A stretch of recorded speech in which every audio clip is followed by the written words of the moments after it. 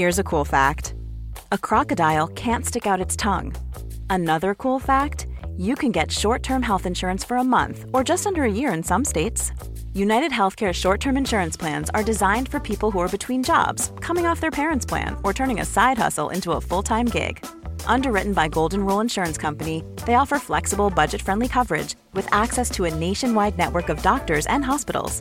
Get more cool facts about United Healthcare short-term plans at uh1.com. A lot can happen in the next 3 years. Like a chatbot may be your new best friend. But what won't change? Needing health insurance. United Healthcare Tri-Term Medical Plans are available for these changing times. Underwritten by Golden Rule Insurance Company, they offer budget-friendly, flexible coverage for people who are in between jobs or missed open enrollment. The plans last nearly 3 years in some states, with access to a nationwide network of doctors and hospitals. So for whatever tomorrow brings, United Healthcare Tri-Term Medical Plans may be for you. Learn more at uh1.com. Support Wrestle Talk! Donate on Patreon. Making their way to the ring at a combined weight of undeniably sexy, hailing from London, the Wrestle Ramble Podcast! Hello and welcome to the Wrestle Ramble Podcast. I am Ollie Davis in a post-AEW Double or Nothing world, and I'm joined by Luke Owen. Hello, Swaff Nation, and a hello to you, Oliver Davis. How the devil are you? Every day I've woken up since Double or Nothing, including Sunday at 10 a.m. after 4 hours sleep, 3.5 hours sleep, to watch the football. Of course, yes, you went off to see the Chelts defeat Sunders in the best game of football, the ultimate football, I believe. Yeah, they won the football. Mm-hmm. They won the football, they won the league. The Reds are going up because we're Dynamite. To Division 1. Championship. Sorry, the Championship, yes. Formerly called Division 1. That's very right, confusing because we've gone from League 1 to Division 1. Yeah. Notice how I said we there. I know. You were actually saying this on Friday as well. I'm part of the Sorry, gang. on Thursday, rather. You kept saying we, and then would stop yourself and listen to me, we. Well, that was ironic and intentional. That was a genuine slip of the tongue. Because I feel like I'm part of something larger. How was the football? The football was great. Yeah. Football was very dramatic. In the opening 5 minutes, one of our defenders, Charlton's defenders, passed the ball back to Charlton's goalkeeper. Oh, no. And it just bobbled over the goalkeeper's foot. Oh, no. And went straight into the goal. That happened in the 4th minute. Oh, no. It was awful. Yeah. That you don't want that to happen at Wembley, do you? It was comedically awful. But you can't laugh because there was... It's sad. Well, I mean, the vast majority of people were very well behaved, but some people just got very angry. Well, you would do, wouldn't you? If your team would make such a silly, slight error like that, you would probably let them know that you are displeased at these actions. Yeah, well, I was a big fan of the supportive nature of the crowd when something bad happened, and in this moment, there was oh, crap, for like 45 seconds. But then, come on, no, we can do this, wait. And they got behind our boys. Yeah. Instead of just lamenting them. But one guy showed up angry. Uh-oh. And he was sitting near us, and he just started shouting. And this was before the own goal. Just started shouting the C-bomb. Just dropping it left, right, and centre. Talk to each other! Talk to each other, you C-bombs! Oh. I'm like, it's 3 minutes in, mate. Do you not think he was at church before this then? No, I don't. I think he skipped that for quite some time. Yeah. And I looked. He was with his girlfriend, it seemed. How embarrassed. Was she joining in? Well, I refuse to believe that his anger is that compartmentalised, where it's only in these 90 minutes. He's probably a dick to live with. Oh, yeah. Anyway, AEW. Yeah, so we didn't do a double or nothing review like I did say we were going to do on the in the AEW interviews podcast. Thank you to everyone who listened to our sit-down interviews. Well, I say sit-down, on the phone interviews with Ali and MJF. What a lovely chap MJF is. Yeah, really nice. Yeah. Really receptive. Very, very receptive. Likes the British accent. I said on that me and Pete would do a review and then we'd try and get your thoughts on the show as well. But those plans sort of fell apart because we kind of forgot it was the bank holiday on the Monday. And so Pete wasn't here. Pete was moving into his new flat. And so I was in the studio on my own, so I couldn't really do a review then. And you and I were sleeping on Sunday, or you were at the football, and I was at a lovely food festival in Tunbridge Wells, so we couldn't do a review then. So we thought we'll just give some thoughts on it now. So what match has... So genuinely, every day I've woken up, I've had a bit of a spring in my step. Just like, ooh, I'm excited. Because it went well, and I would argue it went really well. Yeah. And I don't know, I've had enough things fall apart that I really believed in to not get too excited. But I am excited. Yeah. Like this is now peaked over my cynicism. I was burned by TNA, but I feel like that excitement that I had for TNA, which I genuinely thought could have been like a strong competitor. I was there with you. But, really, hindsight being 2020, didn't stand a cat-housing chance. But now, this does feel like this could be something big, something monumental. And I'm trying not to get too excited, but I am quite excited. And I think that was quite evident during our live stream of the show and sort of the post-show that we did afterwards as well. And I would say the reception, I think everyone else was largely positive on it. We did get Excalibur and Marvez mixed up. Yeah, I had a hilarious tweet about that yesterday, which was having a pop at me for getting it wrong. And I was like, well, no, Ollie got it wrong. And then I followed his lead because I thought you knew better. Like, you said it was Marvez and Excalibur, and I was like, well, Ollie watches a lot more of this product than I do. He does know more about this than I. I'm just going to assume that he's right. I'm going to have to correct you there, Luke.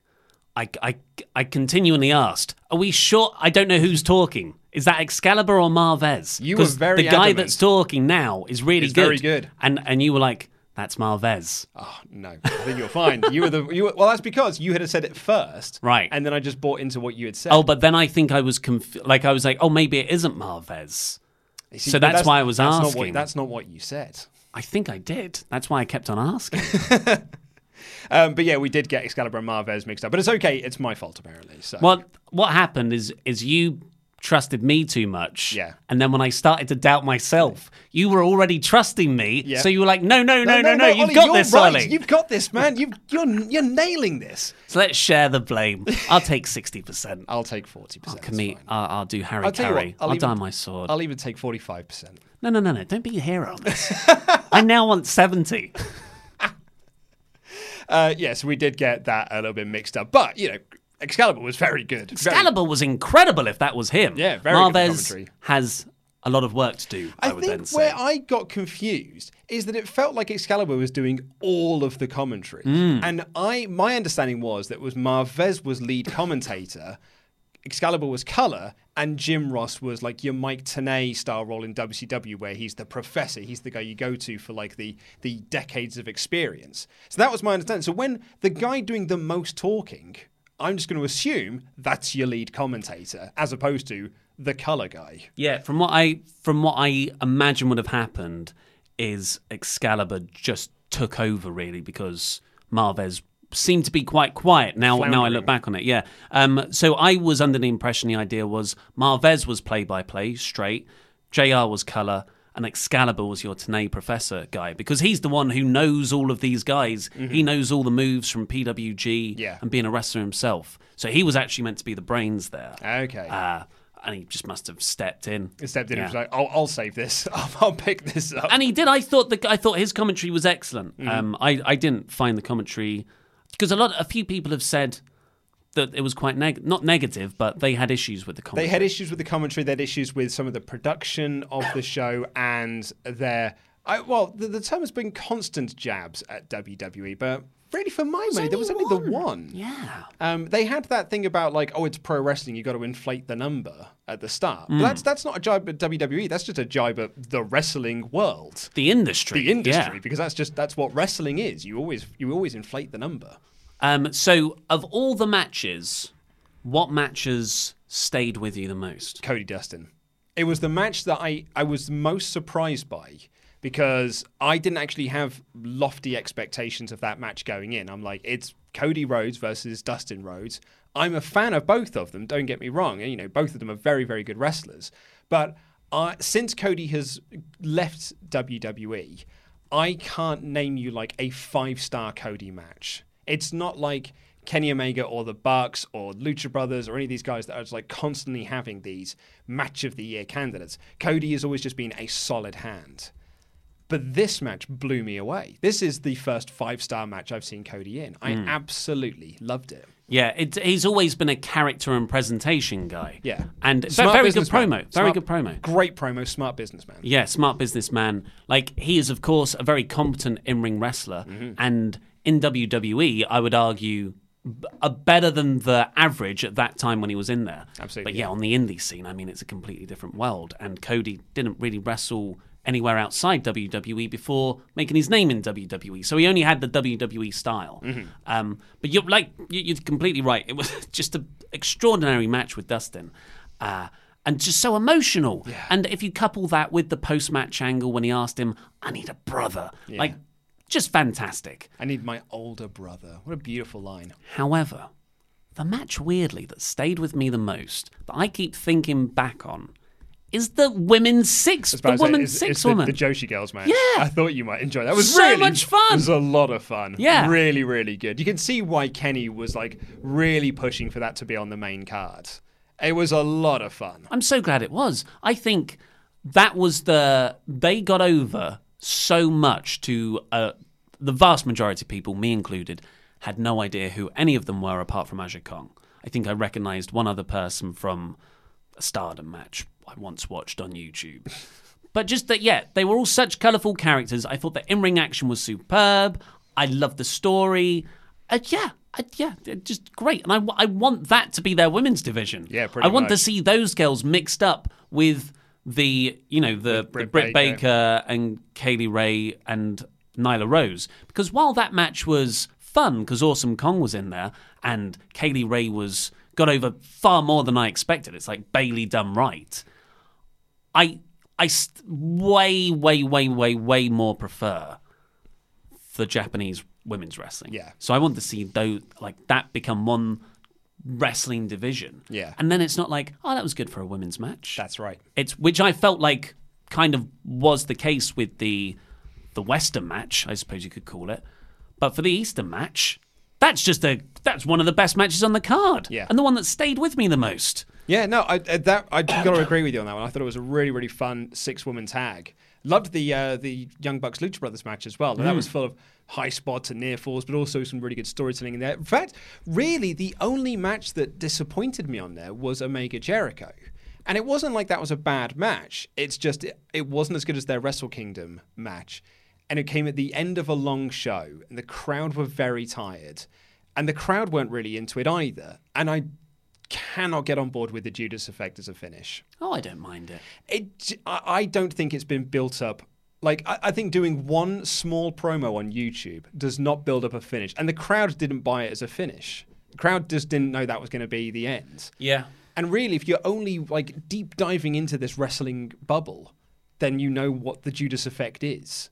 And perhaps that's a problem with them not having TV at the moment. You know, TV's not starting until later on this year. So for me, the finish fell a bit flat for it as well. The thing I was most surprised about, I had some feedback on the old Twitter machine of someone saying that there were 3 really good matches on it, but the rest of it I thought was fine, above average.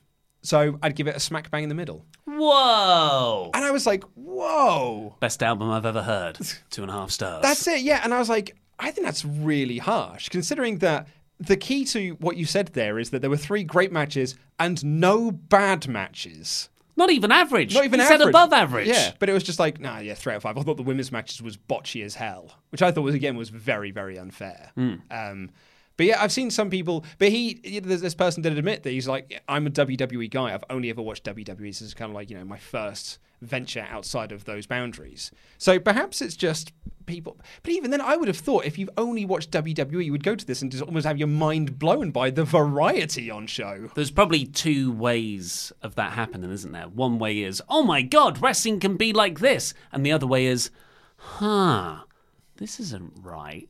Yeah. There's something. It's like the colours have been slightly altered on your TV, but only so slightly altered. I remember I once took a friend to a Rev Pro show, and he'd only ever seen WWE, and he hadn't followed it for years. He was just like quite keen to see what this whole wrestling thing as an adult was all about. And we walked into the York Hall, and he was like, "Oh, what's this?" We're in a sports hall. Yeah, and it's like, where's the big production? I was like, oh no, that's WWE's presentation, but wrestling can be anything, really. Yeah. Like, well, not anything, but it can take all It could different literally forms. be anything. And yeah, he never quite got over that, and he had a fun time, but he hasn't come back to it since. So yeah, it is. I can empathize with people who are like, it's not. This is something slightly weird. off, Yeah, it's like I love Co-op's margarita stuffed crust pizza. Mm-hmm. I bring that up a lot.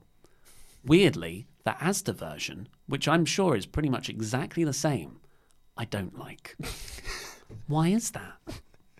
The other thing I've seen some people say is that they were not disappointed, but they think that the Moxley thing is slightly overblown in that. And I, again, actually empathize with these people because for the last 3 years, Dean Ambrose has been pretty boring on the main roster. Wacky Dean is not a name that's come out of nowhere. He's been Wacky Dean for so long that people got very, very sick of seeing him.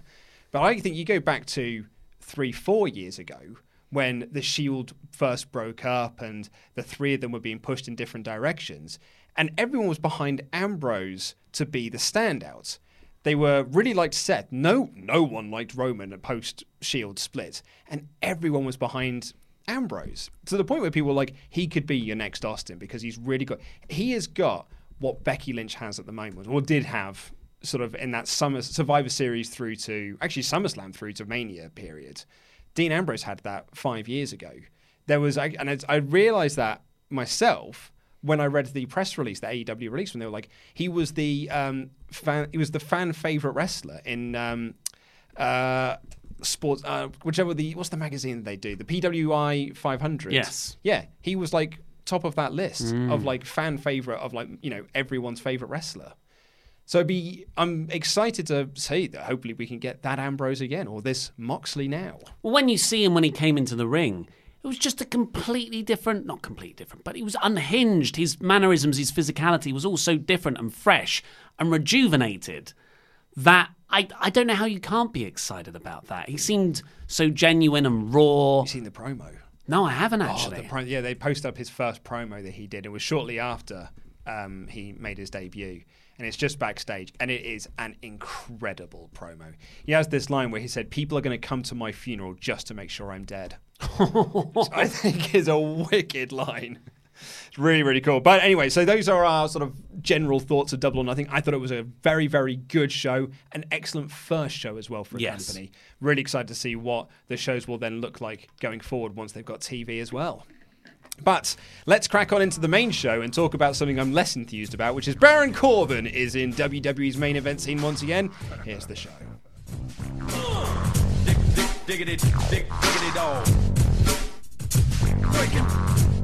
It's happened. We all knew it was going to happen. There have been advertisements about Baron Corbin fighting for the Universal Championship for months now. There have been reports from Dave Meltzer that he'll be fighting for the Universal Champion for weeks.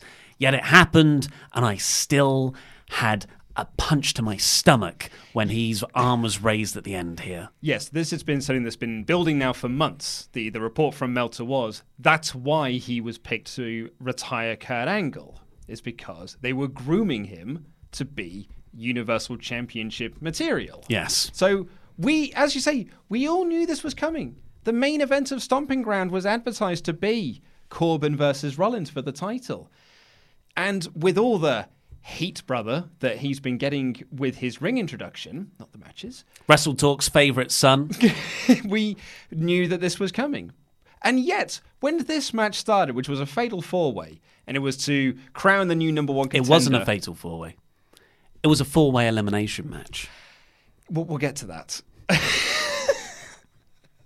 And it was announced as Braun Strowman versus The Miz versus Bobby Lashley versus Baron Corbin. I was like, honestly, Corbin is the only person that can win this match.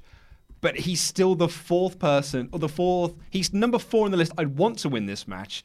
And even then, I'd probably say he was 8th because I don't want anyone to win this match. Because any one of those combinations sounds so dreadfully dull. Over the last year, Corbin, Lashley, Strowman, Miz, they've all been heels. They've all had their own little mid-card slots. Strowman when he was with McIntyre and Ziggler as the Dogs of War. Of course, Corbin and Lashley are pretty much brothers now, the amount they've been together. The mid-card of evil. They were working strongly together in this match. Little fist bumps and everything. And The Miz was like had his little B-team entourage before then. So it's just like all four of these guys, they're fighting for the Universal Championship. None of them feel special. No, absolutely not. And like you said, we got the worst possible winner in Corbs. Yeah, Of all the times WWE's predictable, and we're like, okay, that's good. I want it to be predictable because I like the direction they're going in. And they swerve us. Why couldn't they swerve us this time, Luke? Well, who would you rather they have picked? Of those four? Buddy Murphy. Yeah, it was... Bray Wyatt. Well, I would say, here is my one caveat to why I'm not, like, massively dejected about this. It is for Super Arabia down. In theory, this is a one-off. In the same that Ziggler is a one-off for Kofi. This feels like it could just be a one-off, program run, done for this one show, and then we can start... And because AJ's injured, and then we can start a proper program once we get out of Saudi Arabia Showdown. Do you want to hear my prediction? Hit me. We're getting a title change. You reckon Corbin's winning? Oh, you reckon Lesnar's cashing in. Okay. Lesnar doesn't have a match 10 days out. I don't think they're going to set him up in a random match. Like, who can he face? There are 50 people in that Battle Royal. Big Show. Oh, yeah. Yeah, if he's a boot. Yeah. Mark Henry. Yep, there you go. Someone Here's big to another one. flip. Exactly, yeah. Big burly dude. But we know Lesnar's going to be on the Super Arabia show because that's pretty much what pays his money. That's how they break even on Brock Lesnar. And I can't see him fitting in anywhere else other than he comes in and takes the belt off of Seth after Corbin has had a match with him. Yeah. And it ties back to Braun Strowman at what was it called? Crown Jewel last year. Yeah. When Baron Corbin hit Braun Strowman with the briefcase when he had the match with Brock Lesnar. That's right. Oh. And that's how Brock Lesnar won that vacated belt. It's its own little like mini universe with its own little mini continuity storylines. And we pay the price. So you think that as of next Friday, Brock Lesnar is going to be Universal Champion once again? But saying it out loud, that makes total... Yeah. Of course it makes the most sense in the world. I don't want it to happen. I don't think it's 100% certain, but we all need to start preparing ourselves mentally. Well, because AEW doesn't launch weekly until October. The alternative is, and I've seen a few people suggest this, and I don't think that they are particularly wrong in this line of thinking, that Lesnar will cash in on the first SmackDown on Fox. On Kofi or whoever is the WWE champion at that point. So you have your big debut SmackDown on Fox and you have your big angle at the end of the show, which is Lesnar cashing it in. So you've set up now this Chekhov's gun that Lesnar knows he's got all year to pick his spot. And so he can pick his spot in October when they go to Fox. It's like 4 or 5 months of booking now. Well, he's not going to be there for it, so it doesn't matter, does it? He's going to go home somewhere. He's got farming to do. There are deer that need to be shot. He's not going to be around for it. Yeah, he can do that with the Universal title that Seth, won from Seth. Well, yeah, but we can just have Seth as champion for a little bit. I don't think you're wrong. I think it could happen at Saudi Arabia, or it will happen out on the Fox show. I think WWE have set a precedent to the Saudi Arabian fans, and more importantly, the Crown Prince, that there's going to be a big title change, that Brock Lesnar the big UFC guy, he gets the gold. Yeah. Well, Well, let's talk about what happened in this actual match that gave us Baron Corbin in Super Arabia. It was Braun Strowman versus The Miz versus Corbin versus Lashley. And before the match got started, The Miz had a direct-to-camera promo where he said, "Hey, guys, I'm going to have a baby girl. I just found out the gender of my baby with Maurice." And then it cuts to Braun Strowman, similar direct-to-camera promo. He's like, "I'm going to kill you, Bobby Lashley. I'm going to rip off your head, Baron Corbin. And congratulations to The Miz. I'm so happy for you that you're going to have a little girl." I was like, what's going on here? It was so weird. Vince clearly is on this kick at the moment of family men. Yeah. Like now that like there are, because he did this with Kofi. Kevin Owens. A lot of Kofi's promos in the lead up to Mania were like, I'm a family man, I need to provide for my kids. You're right, Kevin Owens' gimmick when he came back was, I'm a family man. And now Miz's whole deal is, I'm going to be a father for the second time. It's clearly his new kick of, this is how we're going to get guys over to the crowd, is that they are family men fighting for their family. Like that Page movie we did. That's probably where he got the idea from. When Vince has an idea for a character, he will not stop until someone fits that character. Look at Emelina. Look at Lana. Look at Mandy Rose. It's the same attempted character that he's been trying to make work for years now. You missed a step there as well. Eva Marie was in there. Eva Marie. It was Evelina, Eva Marie, Lana, and then Mandy Rose. Yeah, crikey. So this was a elimination match. I only found that out about halfway through. It was billed at the start of the show as an elimination match in the graphic, and the commentators were talking about it like it was an elimination match. And like you already said, Corbin and Lashley worked together for the majority. I don't think they ever turned on each other, not like McIntyre and Corbs did a couple of weeks ago. And then Strowman and Lashley brawl through the crowd and out the arena. End of days on Miz, and Corbin wins. And Michael Cole says that Strowman and Lashley took themselves out of the match. Or they took each other out of the match. They got counted out in a fatal four-way match where there are no countouts. Yeah. So who cares? Why advertise it as an elimination match then? If you had a finish that is a one-fall finish, then just say it's a fatal four-way and have those two brawl to the back. Yeah. Like the finish is the same. It's just we don't need to sit here and go like, well, why'd you advertise an elimination match then? Yeah, and I like elimination matches. I like the structure of them. I wish three-way dances were more of a thing. So you had the triple threat goes down to a two-person at the end. So I feel cheated out of a more dramatic story. Well, this show overall was not a response to Double or Nothing. No. It was not a response I think some people were probably expecting WWE to do. Be like, well, God damn it, kid. That AEW upstart has pulled out a really good show that was really like critically acclaimed. We need to pull out all the big guns for Monday Night Raw with our dwindling ratings.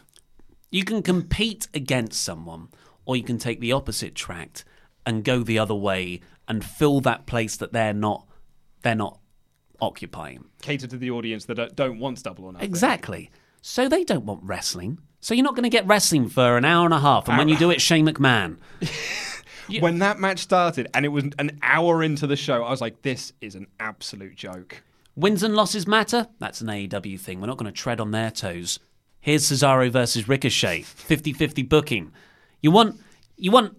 What else did they have? We advertised. Now, I didn't watch Raw last week, but did they not advertise a State of the United States Championship picture? Yeah, Rey Mysterio was going to come out. Yeah, and then this week they just said, next week Rey Mysterio is going to announce the future of the championship. And Joe came out, and I was like, well, Joe's going to be pissed off then because he was meant to get the championship this week. He just came out and said, like, well, I'll see you next week, Rey. Yeah.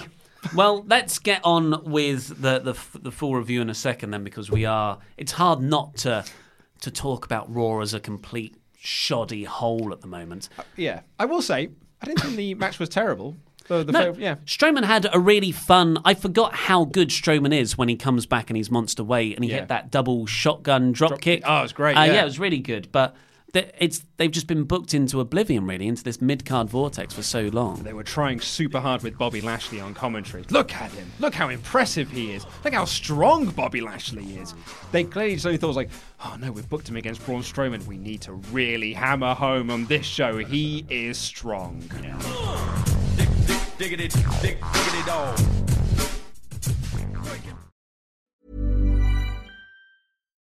Life is full of what-ifs. Some awesome, like what if AI could fold your laundry?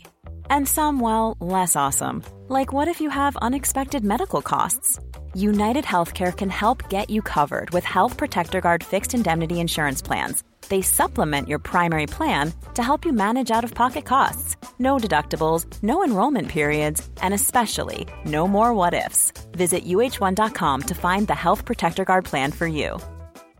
This is Paige, the co-host of Giggly Squad, and I want to tell you about a company that I've been loving, Olive & June. Olive & June gives you everything that you need for a salon-quality manicure in one box. And if you break it down, it really comes out to $2 a manicure, which is absolutely insane. It's also so easy to get salon-worthy nails at home with Olive & June. The difference between how your nails used to look when you did them yourself and now with the Mani system is a complete game changer. The best thing about Olive & June, too, is it's a quick dry. Dries in about 1 minute, lasts for 5 days, and full coverage in up to 1 to 2 coats. Visit oliveandjune.com/perfectmani20 for 20% off your first system. That's oliveandjune.com/perfectmani20 for 20% off your first system. Here's a cool fact. A crocodile can't stick out its tongue. Another cool fact, you can get short-term health insurance for a month or just under a year in some states. United Healthcare short-term insurance plans are designed for people who are between jobs, coming off their parents' plan, or turning a side hustle into a full-time gig. Underwritten by Golden Rule Insurance Company, they offer flexible, budget-friendly coverage with access to a nationwide network of doctors and hospitals. Get more cool facts about United Healthcare short-term plans at uh1.com.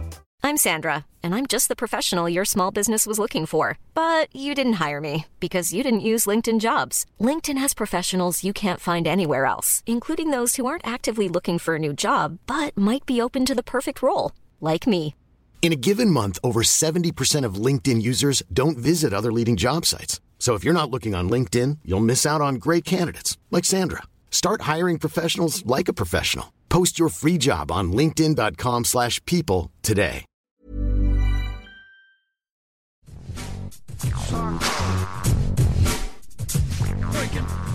Thank you to our pledge hammers on Patreon who have pledged $25 or more. Thank you, Big Balls, Billy Buchanan. Oh, hey. He's a popular one. The leader of the New World Discorder, Ewan McDonald. Hey, thank you to Leisure Suit Larry. Yeah. Great series of games. Krampus Kendall Ellis. Oh, lovely. Ooh. Yes. Adam and the Anthony Bergeron. Yeah, just cheer louder over the drilling. The Dijon Mustard. Yeah. The one and only Mr. One. Yeah. Colin McLean than Finn Balor. He's leading. And finally, sayonara, Kane Grant. Yeah. Diggity dog. But before we get into the full play-by-play, let's have your super chats from Randy Andy Dadson. Yes, let's. Do you know, quickly, Bo, how many times would you say Brock Lesnar has been Universal Champion? Twice. Ooh, no, 3 times. No, once. No, twice. Yeah, twice. Yeah, he beat, I thought beat it was Goldberg. I thought it was like 8 times because it just feels like it's been so many times. Yeah, he beat Goldberg, then he won the vacant title right at Crown Jewel. Because I remember when I did this, I did the Crown Jewel review, and I said it's the second time he won the title, and everyone was trying to correct me, saying it was the third time he's won the title. And I was like, what's the third one? I can only remember Goldberg. No, he's been WWE Champion 4 times and Universal twice. Yeah. Right, anyway, we've got loads of super chats, so thank you for them. Thank you very much. Victor Vega starts, as he often does, saying, after Double or Nothing and Raw, WWE is in trouble. Not for another 5 years. Yeah, well, you know, if financially speaking. Yeah, we'll see. It's too early to say. I can't even predict. Yeah. Vernon Jeffries says the mid-card vortex is strong with Baron Corbin. Also, I was expecting Raw to be above average after Double or Nothing. It was just average instead. You and me both, dude. Like, I genuinely thought there'll be someone in the back that'll be like, guys, we need to really step it up on this show. Yeah, Triple H, because they destroyed his toy throne. Yeah. I thought that would legit have annoyed him. Mm-hmm. But, or at least, like, if it didn't legit annoy him, at least foster a bit of friendly rivalry where they have a shot back. We did get a reference, but we'll come on to that Triple H later. comes out and burns a Stardust sort of bodysuit. It'd be a mirror, wouldn't it? Because that was his gimmick previously, wasn't it? We'd look in the mirror and go, punch a mirror. Yeah. Maybe that's what Mojo Rawley is. Oh, he's been looking at Cody this whole time. Jobber JJ says, I never want, as he's written, Brock Lesnar to cash in. Well, I mean, I genuinely thought in my head when he won Money in the Bank, I was like, oh right, well this is there to set up the Saudi Arabia show, and he'll cash it in ahead of time to get the match. And then I thought, which is fine because Seth will win and we'll just move on with our lives. But apparently, I was very, very wrong. no, Brock's a heel. Brock won't pre-announce a cash-in. he'll cash in on Seth. But he's like a prize fighter. After he's been beaten up by Corpse. Yeah, prize fighter. Well, why didn't in he do that Saudi today Arabia. then? When Seth was wounded. Because Saudi money. He knows. He doesn't want to fight Baron Corbin. That's the problem. It's like Jinder Mahal. He's like Golden Glove. making sure that AJ wins so that he doesn't have to face Jinder. Adrian Wells, thank you for your donation. Thanks, Adrian. Thank you. Joshua Thompson says, should Brock be thought of when discussing the best wrestlers in the world? Been a fan since he debuted on SmackDown. # Brock Party. I mean, do you know what? I am a fan of Brock. I really enjoy Brock matches. I've said this many times before. I think that when he is motivated, he is on another level of good. I think he is an absolutely incredible wrestler. I just don't think he was enthused much last year, and it barely showed up last year. Had just like less and less dates, and I'm now at a point where I'm kind of sick of it because it's the same storyline we've had now for 4 years, and I'm looking for something a bit different. Yeah, Brock is actually an incredible wrestler, an incredible seller. Yeah.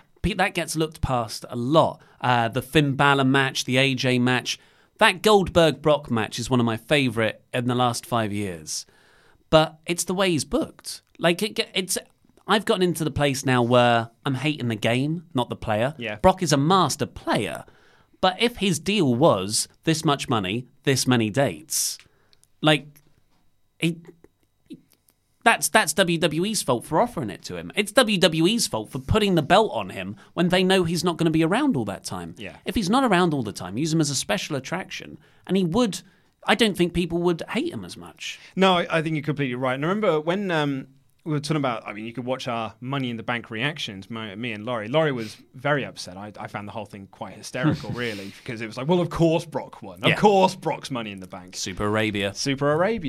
And then I was a bit down on it. And then when I saw the gifs of him bopping around with it like a beatbox, I was like, this is why they've done this. Is brilliant. I actually love this. Brock Party. But then WWE managed to sort of like, well, we'll get onto that, but they made me not like it anymore within the space of 1 week. Tim Arendt says, this wildcard rule has gone out of hand. Dean Ambrose showed up in another promotion. Certainly did. It's been all over the place. Yeah. It's a conspiracy. William Adams says, not even the Universal Championship can escape the pull of Baron Corbin. It certainly can't. Not even all the money in Saudi Arabia. Oh, and by the way, it was Extreme Rules, not Stomping Grounds, that he was advertised against Seth. Oh, okay. Yeah. Well, I mean, they're all the same show. Yeah. If it's not WrestleMania or SummerSlam, it's Backlash. That June-July nebulous pay-per-view. Could be Stomping Grounds is Backlash. It's just been renamed, isn't it? It could be bragging rights for all I know. Start Recording says, I want Cesaro versus Ricochet in a best of 7 series, and then they can do a tag team. They'll become a tag team afterwards. Yeah. Oh, well. I've just got Cesaro back as a singles wrestler. Don't do this to me. Stay away, Mick Foley! Luke Everson says, who do you guys think Brock Lesnar will face in Saudi, if anyone? Well, I said Big Show if he's able to do anything, or Mark Henry, or just some big dude. Is there another big dude that he can face? Carly. Babatunde. Giant Gonzalez. Yeah. Is there any like big dudes down in NXT that he can face? Like a Mansoor. Otis Dozovic. Mansoor's a tall guy. Maybe it could be him. Or he's cashing him. Or maybe even better, a smaller guy. Put him in there with a Ricochet, and just have like Ricochet and him have a fun match. Like that wrestler with no legs who was at AEW. Damian Thomas, there you go. Hartley Reaper says, Roman and Brock ruined it prior to Baron leaving Smack. I think they're talking about the title of this video is Baron Corbin ruining Raw's main event, and they're saying no, Roman and Brock ruined it. No, I'd much rather Roman and Brock than Baron at this point. Yeah. I'm longing for those days. Jobber JJ back in with an idea for the boom case. Boom case? Yeah. The boom case, yeah. Rock's boom boxing, and R-Truth comes out and dance breaks, and Brock just booms him and wins the 24/7 championship. I think you'll find it's actually a beast box. That's what they were calling it. Oh, they were calling it a beast box. Christ. Yeah. Well, that's why they've made me hate this now. Yeah. Because they've started to put gimmicks on it. Brock Party. But Brock Party is a great T-shirt. Great T-shirt. But he's now got a beast box. It's a money in a boombox. It's taken something that got over organically and then just burying it and just forcing it down and making it not cool anymore. I like the idea, though, of Brock winning the 24/7 title. Lars is winning it. Who would be able to beat Brock for the 24/7? Seth. Yeah, yeah, it's for both belts. Yeah. All the belts in Saudi Arabia. We don't know who's in the 50-man battle royal, but I think Everyone is. Well, it's going to have to be. I suppose. Apart from Aleister Black, Kevin Owens, Sami Zayn, and all the Daniel women. Bryan and all the women. I think they're going to have some 24/7 shenanigans in that. And they'll have that's a good Truth shout. pinned during the battle royal, and then people trying to pin him until that person gets eliminated. Well, I mean, it hasn't been just the Money in the Bank for a while. It's because it was Monster in the Bank last year. So every time it's something. You got to trademark it, mate. Yeah. Robert Freilich says, I mentioned in the Super Chat during Money in the Bank that Brock would hold Money in the Bank until SmackDown moves. I would like to double down on this. Double or nothing, mate. Absolutely. Yep, I'm still going. It's Super Arabia on Friday. Next Friday. A Friday in the future. Start Recording says, do you think AW will introduce a mid-card title at some point? Also, what would you guys call it? I think it's too early to be. I think they're going to be quite protective of the belts that they introduce, and they don't want them to just become props for people to hold. There are 17 titles in WWE at the moment. That's too many titles. Women's belt, top belt, tag belt, mid-card belt. That's all you need. I think that's fine. But I think that mid-card belt, I think, should be a TV title. And I think that will come, later on. I think they will just start with those three first. Just have top titles. Well, if you crown your world champion All Out, which it seems to be the direction between Jericho and Hangman Page, then I think the first week of TV, you have a month of tournament matches to crown that mid-card. Yeah. And TV title, I think, is a good shout as well. Yeah. That's in Japanese, so I don't know what that says. Have you... Try. Google Translate, mate. I will... Okay, one sec. You talk. Well, tell us one question. Oh, okay. And then we'll do the other one. The Rig says, man, I became so mentally drained during Raw. Yeah, do you know what? When the show started, instantly I was just... I was falling asleep during Glazed it. over. Glazed over. Really, really did. Especially when it felt like they had the same segment coming out of an ad break. Yeah. Like Kofi attacked Dolph and then Xavier attacked Dolph. And did Kofi attack Xavier at one point? What is life? It did feel very repetitive. And as we kind of joked about at the start of the show, it was like, an hour before the first match, big air quotes, happened for podcast listeners, with Shane versus Lance and Hawaii. And then it felt like a long old time before we got the women's tag match. So, yeah, a lot of glazing over for this show. It is Progress Marek in Japanese. Have you had a chance to watch Phantasmo versus Romero or Ospreay versus Bandido from Best of the Super Juniors 2019? Not yet. No, I haven't seen any of the Best of the Super Juniors. I think I might do like a super playlist, a Best of the Super playlist when it's all said and done. I've got a flight on Friday and coming back Sunday. That's where I'm going to watch it. Yeah. I need to find some time to be able to do it. I could have done something yesterday, I suppose, while I was in the office on my own. But yeah, I'm really looking forward to catching up on it. Particularly because I love El Phantasmo. ELP is awesome. I love Rocky Romero. I hear he had a cracking match. I like Bandido. Bandido's great, yeah. We all like Will Ospreay too. And Takagi, Shingo Takagi. Him. Start Recording says Shane's back elbow looked way better than Jericho's. Yeah, because it was real. He can't wrestle, can't pull punches. Tomo says, do you guys know what I want? You guessed it, Randy Datsun merch. Please don't hate me, Ollie. It should have been Andy. Yeah. Craig Pinn says Raw feels even worse after watching Double or Nothing. Yeah. It was a bad show. Yeah. It's like, it's very difficult to watch like Japanese wrestling or Ring of Honor stuff, or like when we went to see Progress at Alexandra Palace a couple of weeks ago, and that was on a Sunday, and then got up on Tuesday morning to watch Raw. It took me a while to adjust. You've got to get your head into a different space in order to be able to watch the WWE product. And that's not like, it's a different product. It's a different wrestling product catering to a different wrestling audience. But it's also really bad at even doing that. That's true. So you don't have to just switch your head one way, which I'm totally fine to do. You've then got to lower your expectations massively. Yeah. Like if we rated Raw and SmackDown on the same sort of ratings we give proper wrestling shows, that like it would just be poor. Or 1 out of 5, 0 out of 5. But it's been poor for the majority of Yeah, 2019. exactly. Like if I was comparing that to Double or Nothing, it's not even in the same rating system. And we said on the stream that Double or Nothing wasn't the best show I've ever seen. It wasn't a 5 out of 5 show, but it was way better than every main roster WWE show this year. Yeah, far and away better than all of them. How many more we got? Because we'll Loads. move on. So let's have 5 more. 5 more. You might have to explain this one to me because I don't get what he's saying. But Keith Fry says, if cheddar is money, McIntyre plus Shane equals mac and cheese. Yeah, so Right. cheddar, it's a term for money. Show me the cheddar, yeah. I did not know that. Thank Like you mac for and cheese. teaching me. Well, I've called him McMahon-entire. It's good, mate. I saw that in your script. It was fun. Today's video.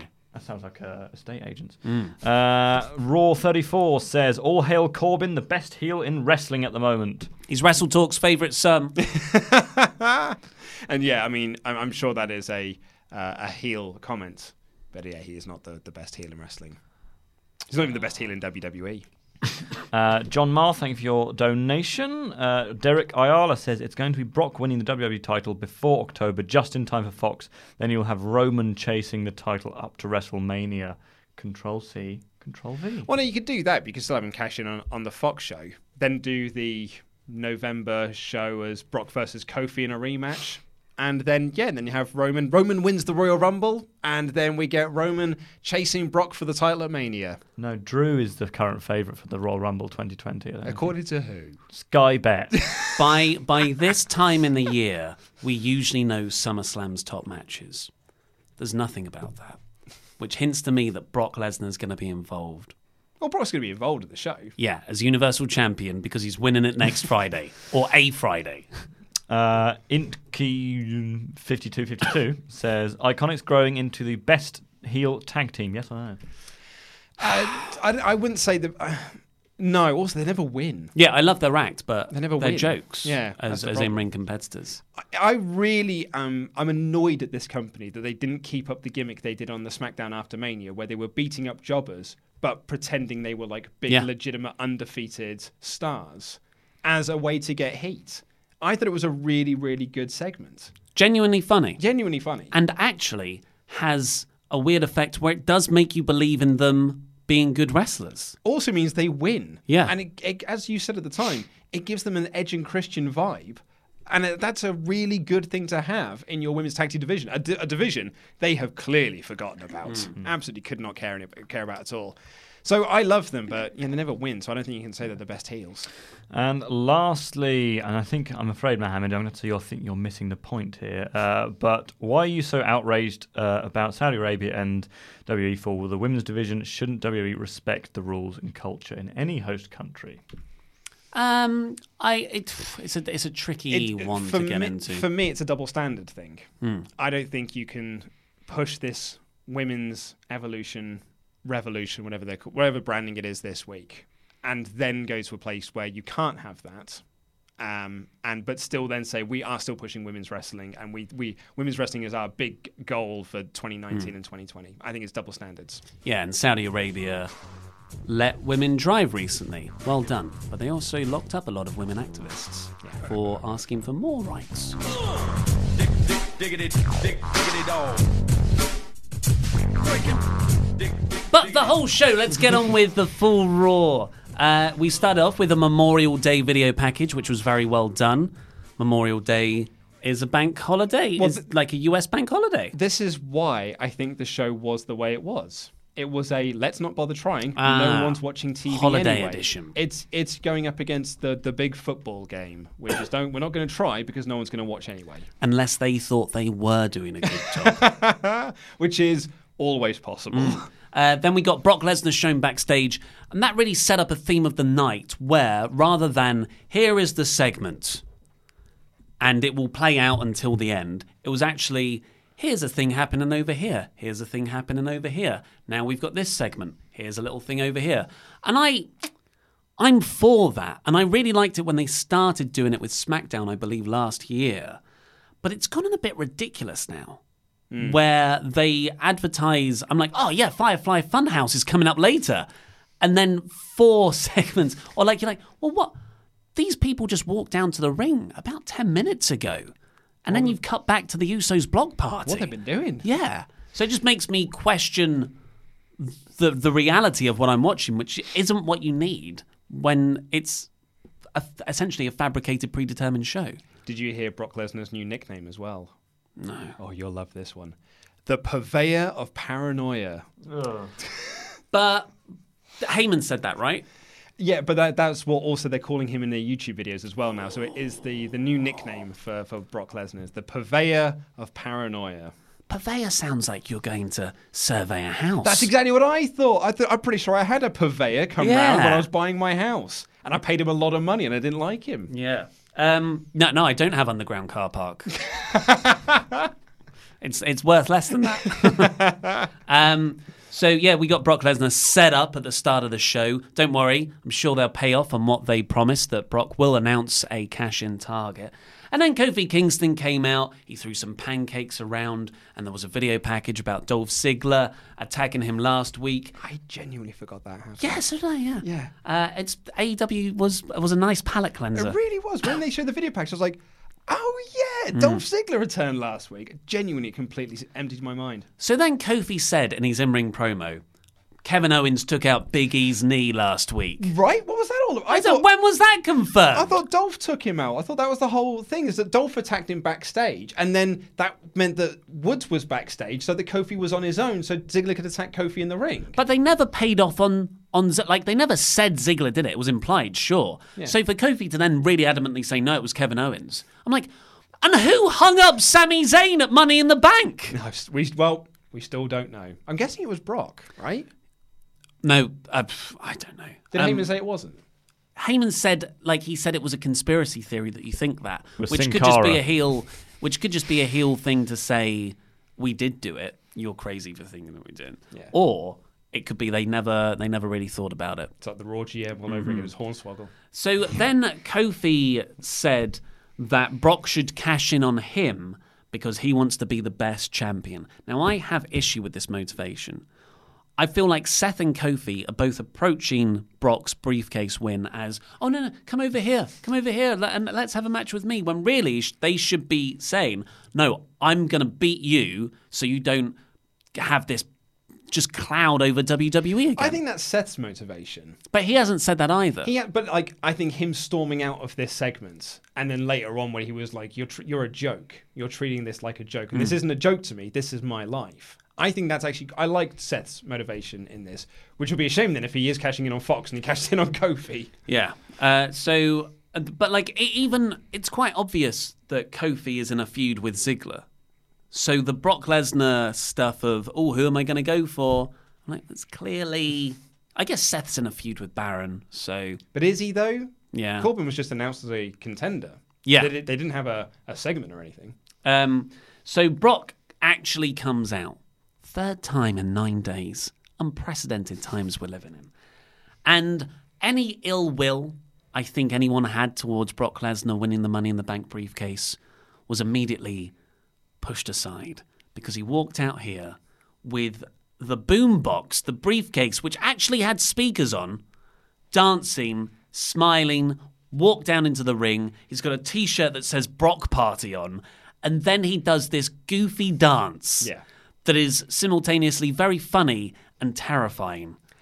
It was amazing. Okay, so I half agree with you, but I half disagree. The clips and everything I saw last week, when he was just coming down and he was bopping away to the briefcase, I was like, that's brilliant. This segment reeked of, Vince saw that and was like, pal, that was great, but I'll make it better. What we need to do is we need to put speakers on the briefcase itself, and we'll have you come down to the ring, but we'll stop your music to play beatbox music for you to dance to. And then you'll change the tracks on it to play Kofi's music. And you'll change the tracks on it to play Seth's music. And then when they called it the Beast Box, I was like, you've made this uncool. You took this naturally cool thing and have made it uncool. It was a 70-year-old thinking he was doing something cool. And it was, how do you do, fellow kids? It was very, very uncool. And it made me not enjoy it anymore. When he played other people's entrance music, it jarred with me a bit. But I just, the visual of Brock dancing, this hateable, goofy grin on his face, it's made me invested in Lesnar as a heel, like my heat goes towards him, rather than the company of being like, why do you keep booking him? I think it would be fine. I would have kept this segment exactly how it was, but without the music changes, and Beast Box. I think they're calling it the Beast Box. Yeah. Yeah, I think if you'd have just, even him putting his own decals on it to make it look like a boombox, I don't think that's the worst thing in the world, because that does feel like a really knobbish thing to do. If that was a Brock decision. This all feels very WWE, though, and that makes it instantly uncool. It's not fitting in Lesnar's character. Like, if you look at Lesnar's trajectory from the last 8 years, nothing would have you believe he's going to start coming down to the ring dancing to a beatbox. Oh, yeah. Or a boombox, but it is what people call them. It's the best thing he's done since the Mariachi Band. It feels like a rejuvenation of his character, so I'm behind it. What actually jarred with me more, and this is nitpicking, when Paul Heyman started to air guitar along with Rollins' music, and Lesnar was like, no, don't do that. And then later on, they have another, what are you talking about moment. I've got no interest in seeing an odd couple relationship between Heyman and Lesnar. I think they're a lot more effective when they're on the same page. It's a ruse. Remember last time? It's to make you think they're splitting up, but they're not. Oh, Brock beat Paul up, so you could think they were breaking up, and then the week before the match, it can all lead into Heyman pepper spraying Roman. Well, that's a genius idea. It's all going to lead to Heyman pepper spraying Rollins at Saudi Arabia Showdown. Yeah. Or throwing the contract at him or something. Yeah, paper cuts. You got Jimmy Havoc, AEW. So Seth had enough of this and he just walked off. So Lesnar also walks off, postponing his announcement yet again. And then Dolph Ziggler attacks Kofi for the next 40 minutes. This was a long time. Well, this was so long that Xavier ran down to save him. Then they went to break, and then it came back, and Dolph runs down to attack Xavier. Brawling. And then they went to break again, and Kofi and Xavier in the ring, and Dolph walks up on the stage to cut a promo. And cuts another promo. You can tell how glazed over I was in this show, because I've written here, Seth attacks Kofi. And I thought to myself, did he? Crikey. So Dolph, in his promo, actually had some blood smeared over his body. So someone must have got cut open, and he thought, hey, Cody just left it on his body. Because, even when Rhodes came out after the Double or Nothing thing, he refused to shower, so he still had his brother's blood on him for the visual. Gross, but awesome. That's exactly what Dusty Rhodes would have done back in the day. Yeah. But Ziggler had a few bits of blood on him, and I can't help but think maybe he was trying to capture a little bit of that magic. Yeah. But anyway, he cuts this promo and says that Kofi's been worrying about Brock. You should be worrying about me. I'm going to win at Super Showdown. You said that Kofi's always had friends. I've always defended you, Kofi. But what happens to those fans who look up to you when I take your title? It should have been me. Should have been me. Yeah. And this didn't go anywhere for the rest of the show. No. So 3 wild cards? Mm-hmm. At the moment. At the moment. Okay. I just think it's always good to keep track of. Yeah. Then we got, because one Brock party isn't enough, they legit did, in the next segment, the Usos block party. Yeah. And I was just like, you were talking about overkilling something and making uncool. When I saw that the Usos were having a block party, and they actually called it a block party, I thought, what? Do you have no quality control over the segments in your show? Yeah. There's a clash here. It was a holiday show type thing where you have a backstage segment where people are having a party and it's all the locker room having fun together, with the exception of EC3, who looks bloody miserable. It's not all the locker room. It's most definitely the the losers. Yeah. Undercard of the locker room. The people who are going for the 24/7 title, which is pretty much everyone who's not in the main event picture. So the undercard locker room, some of the female wrestlers, and then just some random women. Yeah. There were just random women there. Hey, you don't know. They might be on the roster. Yeah, that's a good point. They could have been called up somewhere. Then we got Shane McMahon comes out with Drew McIntyre, looks at the crowd and goes, nah, and Lacey Evans is it, and walks out. And then we go to an Orton versus Triple H video package. Yeah. And then when we come back, Shane's in the ring. So he then made his entrance during the promo video and then got into the ring to cut a promo. So this is what I was talking about at the start, where I like how they're keeping the show feel really dynamic, where here's a segment, here's a segment, here's a segment. This was the wrong way to do that. It just leaves me confused as a viewer. Do you know what my question is? Why didn't Drew want to be part of the Fatal 4-Way? Isn't his whole character motivation to win the title? On the Shane. And beat up Seth. Yeah. So why is he then being a second to the Omni Shane when there's a Fatal 4-Way going on for him to become the number one contender for the title he wants to win? Elimination Fatal 4-Way for the title that he really wants to... he's desperate to win. Yeah. I've got no answer for you. Yeah, it's a massive oversight. And so Shane cuts a promo about Roman's family, about how they're disrespectful. The crowd were bored here because you can say that for the majority of this show. Because we're an hour into the show now. They've just watched Dolph Ziggler beat up Kofi for 40 minutes, and they're like, oh, "Okay, we're going to get a match now." Oh, it's Shane McMahon, which should feel like a big deal. He doesn't wrestle on TV that much. Ratings, mate. Ratings bump is what we're looking for. So he says he brings out a member of the Anoa'i family, Roman's cousin, Lance. Lance Anoa'i, wearing a Roman t-shirt like an absolute geek. Doesn't even have his own merch. Corey says that he's going to be the breakout star of the Anoa'i dynasty. Really? Yeah. They've had quite a few. They have, I don't know when you can stop saying that. But this was less of a match. It was more of an angle. And Aaron just shows like Kevin Nash booked this. And Drew starts beating Lance up around ringside. And I did like Shane being like, no, Drew, stop. Oh. That's enough now. That's enough now. Oh, no, there he goes. Very sarcastically trying to get Drew to stop. And then he gets rolled into the ring. Shane throws some potatoes and hits the Judas effect and locks in the triangle and wins. The Judas effect was definitely meant to be a potted shot. Yeah. And then they continued to beat up Lance after the match.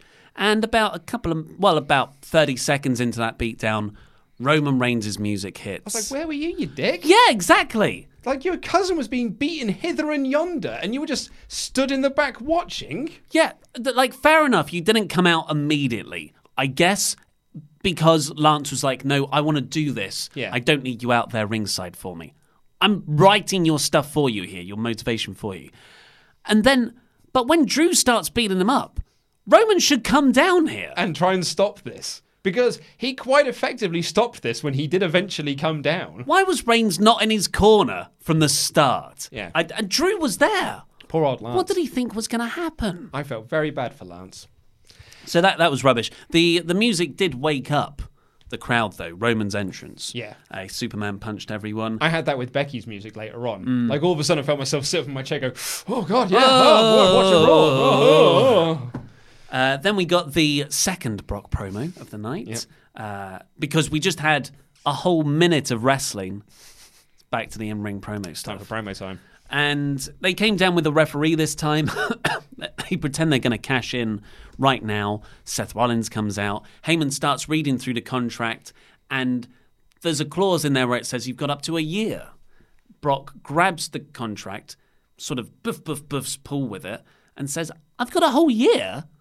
I don't have to. You told me I had to decide tonight. Lol. And then he walks off. I really liked that. I like Brock not knowing what the rules are, and then suddenly finding out, I was like, oh wait, I don't have to make it. I've got a whole year. Oh, well, I'm not doing it now then. This is hilarious. I'm just going to carry on doing what I'm doing. You got your homework. Yeah. All right. Oh, I've got till next month. Oh, brilliant. It was funny, but if you just look at it or think about it for a second, it falls apart completely. That's your problem right there. Yeah, that's my. I'm just holding it to a higher standard of making sense, because Brock had the Money in the Bank briefcase cashed in on him by Seth Rollins. He doesn't know they're the same person. That lad had yellow hair. He had a little bit of yellow hair. Yeah, but it's a different bloke, isn't it? So I was just, although it was funny, I was more infuriated than laughing. And then Seth is just left there like a lemon in the ring. So what happens here? Really, I guess, it's a hard thing to write yourself out of because it's pretty crap. So I guess Seth just runs after him and brawls. Right? But they don't know how to end the segment. So, thankfully, they've got a 24/7 title that they can now use as a segment booking crutch whenever they like, oh, I don't know how to end this. Boom, R-Truth runs in, and then a load of jobbers chase after him. Absolutely. So lazy. So yeah, Truth runs through the crowd with Carmella. So I guess they are the 4th and 5th wild cards of the evening. No, the 24/7 title is transferable. They're like the Iconics. So Carmella's 4 then. She's not the champion. Carmella's 4, yeah. Yeah. And they get chased by the undercard. I was really sad that Cedric Alexander was a part of it. Mm-hmm. It's when I see certain wrestlers in these segments, I just feel bad for them. It's like when Robert Roode won it, I was like, I don't want you to be winning this belt. I want you to be way above this belt. When I saw them, I just thought, well, who's at the Usos party then? Everyone just run out. Sorry, they all went back. After this, we got AJ Styles backstage in a trainer's room with Charlie Caruso. Charlie Caruso's like, why are you so sad, you stupid dumb face? And AJ goes, I really hurt my back. Yeah. I can't wrestle for a bit. Is it because it's dumb? Is it because you've got a dumb, stupid back? AJ, what are you doing here? And Baron Corbin runs in and punches him in the face. Which makes me think that Corbin's feuding with AJ. And we're going to lead to a AJ Corbin match at Stomping Ground or Backlash or whichever one it is that's coming up next. Extreme Ground. There you go. Stomping rules. Capital Punishment, whichever pay-per-view they got next. And so we can then just do this as a one-off thing with Corbin and we can move him on into other quote-unquote main event programs. PW Insider reported that Styles wasn't actually here. Yes. This was taped in advance. Well, Meltzer said that he was there because I think that report came out before Raw had aired, but he was banged up. That's their reports. They don't know the injury, but he's just banged up, which is actually what Meltzer's been reporting for the majority of this year, saying that he's looking to take some time off after Mania because he's hurt at the moment. He's working hurt. Which Styles denied, but I think it looks to be he is taking some time off now. Not a massive amount of time, though. Then we got Becky Lynch and Nikki Cross versus the Iconics. And Becky Lynch, her music, the crowd reacted to her. And I was like, because Becky Lynch came out, then ad break, then the Iconics were there. And I was like, oh, okay, so what match is this? And I was like, oh, there's Nikki Cross. Where's Alexa Bliss? So Alexa Bliss isn't here. So Cross is normal Cross again. And I just thought it was... She's Ember Moon, isn't she? I don't know what to tell you. Yeah. I don't know what to tell you. They've had a lot of time to try and figure this out, and this is what they've come up with. And it was an okay match with a debut finish from Becky Lynch. The man, what's it called? The Manhandle Slam. See, I thought it was just the Man Slam. I thought that's what they'd said, but it's the Manhandle Slam. The Pump Handle Man. Oh, for God's sake. It could have been good if she had jumped with the move because it just looked like Peyton Royce fell over. Well, yeah, it looks like it's a rubbish rock bottom. Yeah, it's rubbish rock bottom. But first time taking it, maybe that was more Peyton than Becky. And I said this on Twitter as well. I'm just glad she's got a slam-based finisher rather than always having to rely on tap-out finishes. I think having a slam-based or an impact-based move is also good to have in your repertoire and that people can get behind. So I'm all for that. Not behind the Iconics losing all the time, but it is... I almost want to try and find all those people that said that you and I were being so negative when we said that Becky's lost all momentum, because look at her now. You know what I want to do? I want to find all the people who said, no, Lacey Evans is a good idea. She won't get stuck in a feud with Becky Lynch over the Raw Women's title for the next 3 months. Hello, yeah, right here. Yeah, okay, nice to meet you too. So that's exactly what's happening. Yeah, and Lacey Evans walked out at the end of this match, did a Shane McMahon, and just walked back out again. Allow me to say, I was wrong. I genuinely thought this would be a 1 month thing. But then again, I thought we were getting Becky 2 belts for a while because there was money to be made there. There was stuff you could do there. But no, apparently they just wanted her to be Becky 1 belt and feud with Lacey Evans for eternity. Yeah. So I was wrong. We cut back to the Usos party after this. Naomi and Tamina square off. No one huggier than Tamina by the looks of things. And I thought, hello, looks like we're going to get a proper feud here. Something everyone wants to see. Naomi versus Tamina. The former welcoming committee Tamina. The welcoming committee implodes. Oh. And no, Naomi was never in the welcoming committee. No, she's on the other side. No, they were part of a classic feud. They were part of Team Bad, though. Oh, were they? Yeah. with Sasha Banks, right? Yeah. I think it was those three. Yeah. Yeah. I'll Google that live on. And Naomi, they ended up hugging, so Tamina face turn. I forgot Nia Jax existed. Yeah. And it was Naomi, Tamina, and Sasha Banks. That's saying something because I love Nia Jax. She's my best friend. She is your best friend, but Tamina, babyface turn. It's the one thing we didn't really need because we have a distinct lack of female heels. It's Lacey Evans now, I think, is the only heel they've got on that roster because Alexa's a babyface now, right? It depends. Yeah, that flip-flops a lot. Then the Revival show up. Naomi says that she invited them because this is a wrestling show.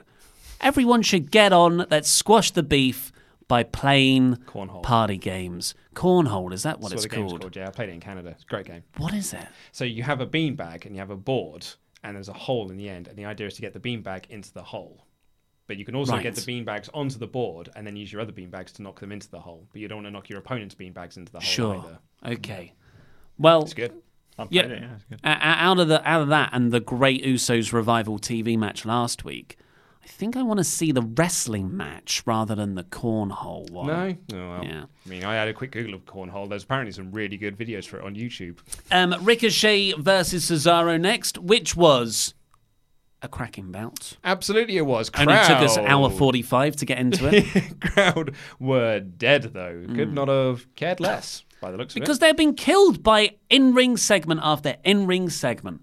The last week's match seemed to be very good, but the majority of it was in commercial breaks. You'll appreciate this because you have to go through the image galleries. The TV match lasted 5 minutes and probably 8 moves.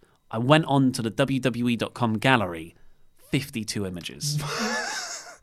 Because it was an incredible match, but they didn't put it on TV. Oh, no. But no one wants to see the wrestling. They want to see promos.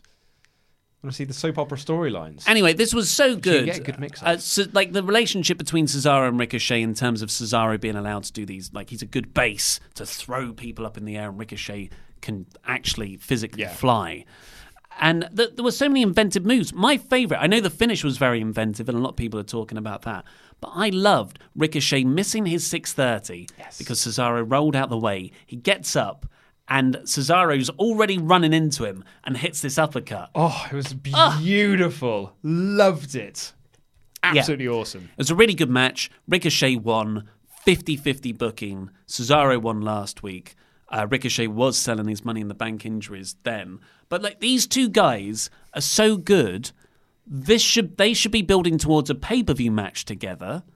And in the interim, they have matches against other guys where they win. We got this with Rey and Andrade last year, where it was just, or was it this year? Rey and Andrade having these series of really good matches on TV that we kept thinking was going to build to a pay-per-view match that just never happened. And I think that's what we're getting again here. They're just going to have matches, and it's not going to build to anything. Yeah. US title announcement, we've already referred to it. They were meant to, Rey Mysterio was advertised last week to come out and give a state of the US title address because he's got a shoulder injury. He was going to vacate it. But that didn't happen. Not even an explanation. They just pretended that was never announced last week and just said, oh yeah, it's happening next week. Yeah. But Joe came out and said, well, he'll give it to me and do the right thing, which makes Joe look stupid as well. Why can't Joe just come out and say, no, you said it was going to be this week? Because Ray's scared of me. Because they're pretending it didn't get announced last week. But if you had to drop it for whatever reason, and God knows there was a lot of stuff you could have cut on this show to make time for it if it was a timing issue, then you could have turned that into a story. But that's not the point. They just wanted you to forget that it happened. Probably wasn't on the Hulu version. So Usos were playing games with the Revival, and then Miz reveals he's having a baby girl, and then we got the four-way match, which we've already talked about. I've just written here, Sami Zayn on the electric chair? ? Is that next? Oh, right, no, yeah. Because they advertised it. Yeah. And I was like, what the hell? Sami Zayn on the electric chair. The Syrian guy. Before the show in Saudi Arabia. Oh. Anyway, do you want to talk about Firefly Funhouse? Let's skip past that. Yeah. Well, actually, before that, the Revival and the Usos were still playing games. R-Truth runs in, and everyone tries to pin him. And that's the end of that Usos block party run of skits. Yeah. Well, it ends with Dawson. He cheated. No. It was in that segment. Right. So Dawson cheated, but then R-Truth ran in. Oh yeah, but it was all to say again. Don't know how to end this segment. Yes. It's all right. We'll just have a wild truth. Exactly. But then yes, the Firefly Funhouse, which low key I think is one of the best ones they've done. Yeah. This was so great. This is awesome. So off of the back of the Fiend reveal last week, his new... Was that last week? Or it was just 2 weeks ago. Yeah, 2 weeks ago. It was just like an extended opening credit sequence last week. Bray is back in the Firefly Funhouse set, which I keep calling Flunhouse. And it really... I had to retake that so many times in today's review. And Bray's like, he's got a paper plate over his face with the Fiend drawn on it. He reveals that it's called the Fiend, and the Fiend is here to protect us. And everyone finds it hard to be confident and brave, don't they? Be brave. Yeah, but when I'm the Fiend, I can do anything. And then this is where I really thought this stepped up a level of complexity, where Sister Abigail starts kind of having a moan at Bray, and Bray goes over and's like, "Oh, what are you talking about, Sister Abigail?" And up until now, Abigail has been quite a bullying force, and Bray even turns into a doctor and says, "Oh, your diagnosis is you're a bully." And then Abigail goes, "I just want to rest. Just let me rest." And then it completely changes the dynamic, where Abigail hasn't been the one tormenting Bray. It's been Bray who's been keeping these spirits or whatever inside his head, refusing to let them go because he's insane. Yeah. It's really, really great stuff. I thought it was amazing. And then Abigail complained of being in limbo, and Bray's like, "Did someone say limbo?" I can appreciate a segue. And then out of nowhere, 2 kids are just holding a pole. Oh, one of the kids is so small. He's basically on his tiptoes with his hands above his head trying to hold it up. And Bray I'm like, I completely forgot this could have happened. He was so smart. I just thought he was going to do a Hermes-style limbo thing. But he didn't. He did the old crab walk from his Wyatt family days, the creepy reverse crab walk. Yeah. Yeah. It was brilliant. It was rad. It was really, really great. As you say, I love that stuff with Abby, the complexity that is sort of added to this, and it adds like a whole more terrifying layer to this whole ordeal. I think it's so, so interesting. Yeah. And it's kind of funny as well because it's the Fiend is almost like Demon Balor. In the sense that Balor always says, "I become a different person when I'm the demon." But they've never really given a reason for that. Previously, it was just that I do this because it's a pay-per-view. And then it was like, no, it's a character piece. But we won't actually do any character piece behind it. We'll just say, you are the demon now. You bring it out for special occasions like Baron Corbin, but not Brock Lesnar. But this here, it all feels like it makes sense. That he has to become this character in order to be brave and find his confidence. And that's really interesting. I loved it. I thought it was great. Yeah. It's consistently one of the best things in WWE. And surprise, surprise, it's one of the only things they've handed creative control over largely to the wrestler and a few producers. That's what I was going to say, yeah. The key to that is it's the wrestler that's driving it. Something that seems to have come directly from the mind of Vince McMahon, though, is what we had next. Corey Graves' new segment, because it's the 3rd hour of Raw, it's a little bit mean, it's a little bit dirty, as Mick Foley promised last week, and a little bit underlit in the crowd. And also, the Raw Titantron is now black. Oh, really? With red text. I didn't. And it's also on the LED board as well.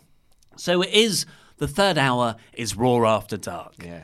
And in Vince's mind, presumably, ooh, scary, here's an old school electric chair with the straps and the thing you put on your head. I thought they were going to strap him into it.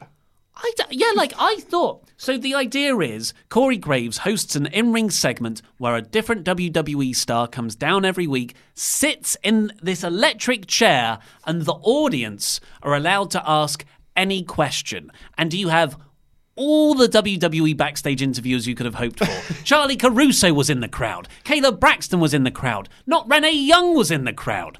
It was amazing. It I've was never amazing. seen them all together in the same place. I always thought there was a possibility they might have been the same person. Oh, yeah. So this was wonderful proof. However, when they said the electric chair, I just assumed, oh, okay, I see where this is going.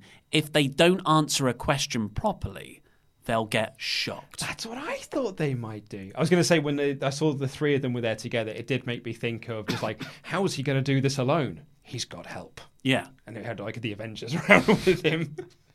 But they didn't even do that. No. Okay, so here's the deal with this. According to Meltzer and Alvarez, they were real fans. They were not planted fans. So they were genuine fans, but They were marks. the question that they asked was screened ahead of time. So they would say, like, what question are you going to ask? Yeah. I'm going to ask this. Okay, that's fine. We vet that. And then just got to hope that they then don't change their mind and ask something else, which I really feel is a recipe for disaster. Chris Benoit's happening. Oh, Chris Benoit Hall of Fame. One of my favourite things ever is just before NXT TakeOver London, because we were there and everyone was like, everyone's got to be quiet for Triple H's, because it was when he used to do the welcome to NXT or whatever he used to say, and everything was dark and then the lights would come up and everyone was playing really, they were really well behaved. Everyone was silent. 5, 4, 3, 2, Chris Benoit. Like just one guy yells. But it also reminds me, we had an email in from one of our regular Podswafters, Jaron Walker, who said that at I think it was the Raw after WrestleMania, they were doing this whole thing where they were going around and like interviewing people with signs, and they like brought up people with signs to get like, who are you cheering for today? And there was someone who had a sign that said, "Is it too soon to start booing Roman?" And they obviously hadn't vetted that sign ahead of time, and they're like, "Well, quickly, let's move past this one. Something else." So the questions were vetted ahead of time. That's why they were, when is your retirement date? Do you miss ginger snaps? That one was cute because that one was from a Kid. young girl, and that was I forgot Ginger Snaps was a thing. It was Sammy and Becky in Mixed Match Challenge. She was probably the only person who watched it. They found that one person, Yeah. that person on Facebook watch. But she tried to go into business for herself.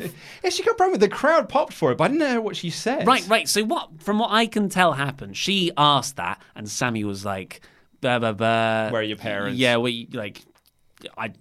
just trash talked her. And then it cut back to them, and she tried to say something, but Kayla Braxton was like, no! Another you kid. Yeah, you're not allowed to speak. She held up her title belt and everything. That poor Kayla, must be thinking, I'm going to get fired if this girl talks anymore. Dasher got fired for saying the word wrong. I can't lose this job. You are in a position where you either steal a microphone out of a girl's hand or are at risk of insane backstage heat from the crowd. Imagine if the girl just said, "What about AEW? You ginger prick." Well, we are in that third hour. Yeah. And we got someone said, like, what does it feel when Braun Strowman destroys you? Woo. And then the last guy sort of forgot his question and then said, why have you not won the title yet? Because he's not booked that way. Please. Obviously, don't say Chris Benoit. I think that's too far. But if anyone gets into this program, Is it too soon to start booing Roman? that's too much as well. But I can't. Yeah, but comment below or in the super chat. Just like, what do you think would be the best nice troll that we could do? Support Wrestle Talk. Yeah, support Wrestle Talk is good. But anyway, but the key to all of this is that Sammy said, you could ask me anything you want. You could have asked me what kind of lover I am. I'm a very gentle one, as it happens. You could ask me anything you want. You could ask me about AEW. And the crowd went, whoa, and a small portion did an AEW chant. And the story goes is that this was scripted. This was signed off. This was written by a writer. Vince signed off on it, and Sammy was told to say this. However, Brian Alvarez was told by a different writer that it wasn't scripted and it was off the cuff. And then what they've just kind of like what they're speculating is that WWE have told the writers who they know are leaking things to the dirt sheets, tell them it's not scripted. And we're also telling the boys in the back that it's not scripted as well. We're trying to work everyone and create this sort of like work environment where people think that you can just sort of say these things and you might not get in trouble or something along these lines. But to quote the writer that told Meltzer that it was scripted, he called it so effing stupid. Because that's why they're doing this. It was such a weird moment because I thought, oh, okay, so he said the letters. Now he's going to say something nasty about them. Or someone else is going to do something. This is like, of course they would. Because Triple H, they destroyed the guy's throne. You can't destroy a man's throne. Yeah. And they never followed up on it, not with a negative slight or anything. So it was just free advertising. And WWE, still to this day, very rarely say TNA. That is a very recent thing. I said it once. Long after TNA has ceased to be a threat. But AEW is really quite a real threat. And it's got a lot of momentum. Yeah. And it's 2 days after their first official show. But I also think where you screen questions, I think this is actually kind of smart in a way. You screen questions, make sure they're all WWE based. And then the last thing you have the guys say is like, no one thought to ask me about AEW. Because then to that audience it perceives, no one was even conscious of what AEW is, which is why they didn't ask. Well, I don't think that is smart. I think that's actually very dumb because it's just going to make people Google it. And my point is that it's so then to the sort of casual eye, it looks like, well, none of these people know what it is anyway, so why would I care? I think that's the theory behind it. Yeah, I could see how someone would come to that understanding, like or like that be their aim, but I don't think it's a good idea. No, I wouldn't have done it. Yeah. So it was very weird. Seth Rollins then came down immediately because one of the questions was, why haven't you won the Universal Championship yet? And Sami was like, I can win it whenever. So Seth comes down to fight Sami Zayn. He throws the chair out the ring, probably like, not doing that again. Well, Renee did say, well, that's that segment done. We only had one of them. Right, so is that it? Well, that's what. I'm only going by what Renee said, which granted is, I'm not sure that's worth the paper it's printed on. But I said we haven't really talked about it, but it's got to be intentional, right? That the electric chair, Sami Zayn, Super Showdown on Friday. No, I just think they think it's like, Ernest goes to jail. It's just it's dark and gritty. Well, then someone should have said. Look at the Green Mile. Someone should have said, do you think this is a bad idea? Do you think this isn't the best PR look for us? I guarantee you someone did. I just look. Shut up, pal. Take your Emmy off the table. In politics, everyone is so worried about being photographed with the wrong thing behind them. And if you've got a very politically sensitive situation like you have with WWE going to Saudi Arabia, to the extent where Saudi Arabia is not allowed to be said on WWE TV, it's all Super Showdown this. They don't mention an international show. Yeah, they don't mention the country anymore. Then to run an angle with the guy who isn't going to Saudi Arabia, reportedly because of his Syrian descent, and to put him in a form of corporal punishment, I just think it's very short-sighted. Like, maybe you didn't mean it intentionally, but then you should go, oh, people could make fun of us, or John Oliver could easily do half an hour on this. Mm-hmm. Like, what? But how do you not see that and just go, oh, let's just do it something else? Yeah. Just call it the hot seat and have a very hot seat. Anyway, it led to our main event, which was Sami Zayn versus Seth Rollins. Crowd were pretty quiet for this one. But they went long. They had a good match. It was just in front of a crowd that couldn't care because they'd been given a very, very lackluster show. Plus, and I thought, of course, Sami Zayn and Seth Rollins are going to have at least an average to very good match. But Sami hasn't won anything. The only time he's won, to my recollection, that matters is when Baron Corbin and Drew McIntyre did it for him. And he has no wrestling momentum. He's got a lot of promo momentum, and I think his character's on fire at the moment. But in terms of wins, he's done absolutely nothing. No. So why would you suddenly buy him in a match against the Universal Champion? And taking him to the limit as well. Yeah. And getting him on one. Granted, Seth injured his own leg, but Sami was then targeting that leg and doing the figure four and things like that and going after it.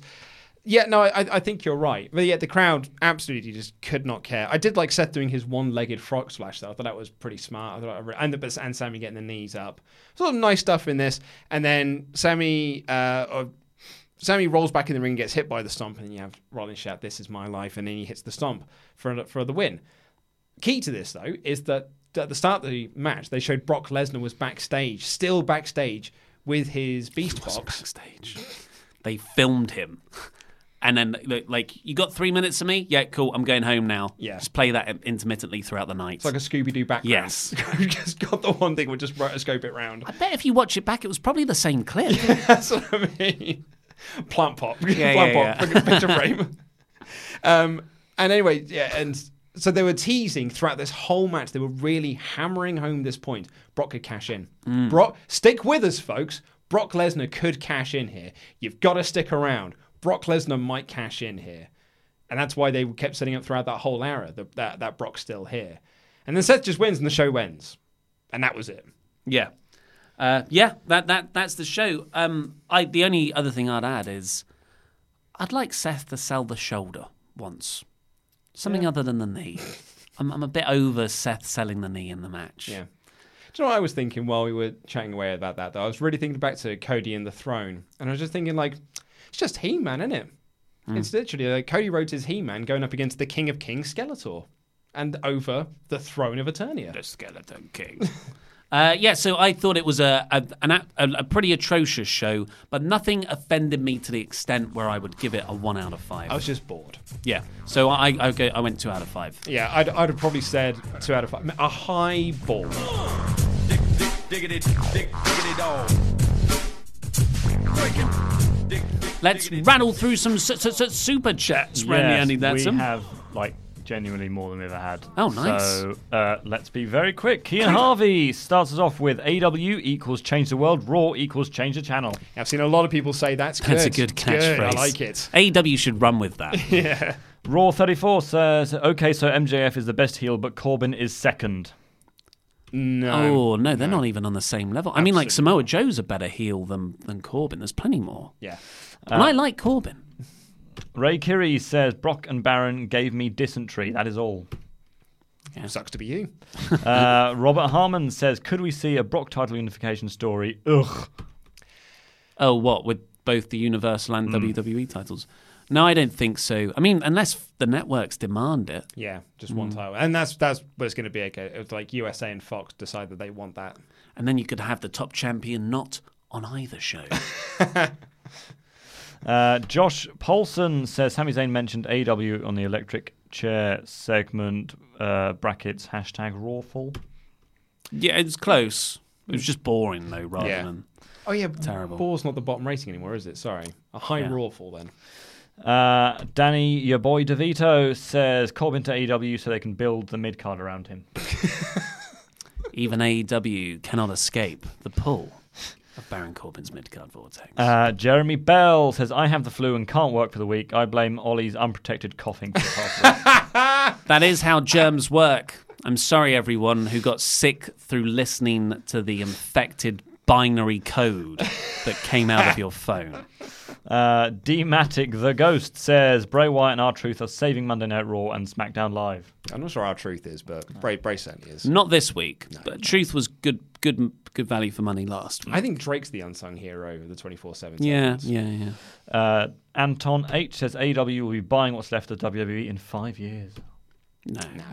That's fun thinking, but Let's walk before we can crawl. No, let's crawl before we can walk. Even. Thanks. Isn't it walk before we can run? I think you can do either of them. Okay. Yeah. Trenton Brown says you'll get Triple H's AW response on NXT probably. Well, certainly on this week it's already been taped, but maybe at 25. Yeah. Yeah. I wonder what he's going to do. Destroy a Stardust outfit. That's what you said, wasn't it? Sorry. You used your joke. I copyright that. BJ Udster says, if AJ Lee returned, who would you want to see her face the most? AJ Lee. Sorry, I thought you meant AJ Styles. No. I was about to say he's still here, isn't he? And Moon, I think. Becky. Speaking of which, what about the man bottom for her finisher? I like that. Yeah, the man bottom. Man bottom. Actually, I prefer that to the man handle slam, which is a dreadful, dreadful name, by the way. Again, that was my copyright, so no one else can take it. I'm going to go for Sasha Banks. Myron Siron says, thank you for the great Good content, name. legends. #respect. Thank you very much. Thank you. Carly Strayer says, anything going to happen to Sammy for saying AEW? Well, no, it's a scripted line. Yeah, there's no way he would have said it if it wasn't scripted. And Sony Viola says, I 100% predicted Baron winning, lol. I think it was the only option, really, of those four. Because Braun and Bobby are having a match at Super Showdown, which sort of took them out of the running automatically. Yeah, rather telegraphed it. Yeah. And Miz is having a beautiful baby girl. I'm so happy for it. That's so much better than the Universal Championship. I wish I could feel the emotion of love. I'm still on Tinder. I don't know what love is. Bobby Mincy says, maybe Braun's biggest weakness / soft spot is kids. No, because he killed some, remember? Oh, yeah. Yeah, but he tagged with one and won the titles with them. Yeah, but he did also kill the ones in the treehouse. But he was a kid back then. That's true. I forgot all about that. Braun is a murderer. Yeah, That's he canon. is. That's Yeah, canon. that's canon. Yeah, he killed some kids. And But Bray Wyatt's the demented one. Yeah. Well, he brought them in. That's true, actually, yeah. so it's- he actually broke him out of prison. Adam Pearson says, Ollie, if we all got you a new jacket, would you wear it? I've got to stay true to the stipulation, I'm afraid. Yeah, he's I not can't. Shawn Michaels over here. Thanks for the offer, but, I lost that fair and square. I like your new show, by the way, Adam. I watched it over the weekend. So did I. Raw 34 says, WE dies, AEW gets lazy, cycle continues. I hope both companies stick around and improve. Anyone that wants WWE to die is just silly. Yeah. Competition is best for everyone. Yeah. That's why we like Cultaholic. Jeffrey Pridemore says, Brock versus Hiroki Sumi. Yeah. He was that big. He was the Yokozuna replacement Oh, at yeah, the Greatest yeah. Royal Rumble. By the way, He's not still with the company, is he? I have no idea. I don't think he was with the company at the time. I think to this day, that's my favourite backstage story of the last 5 years. I think it's the funniest thing ever that he wanted Yokozuna and the Ultimate Warrior.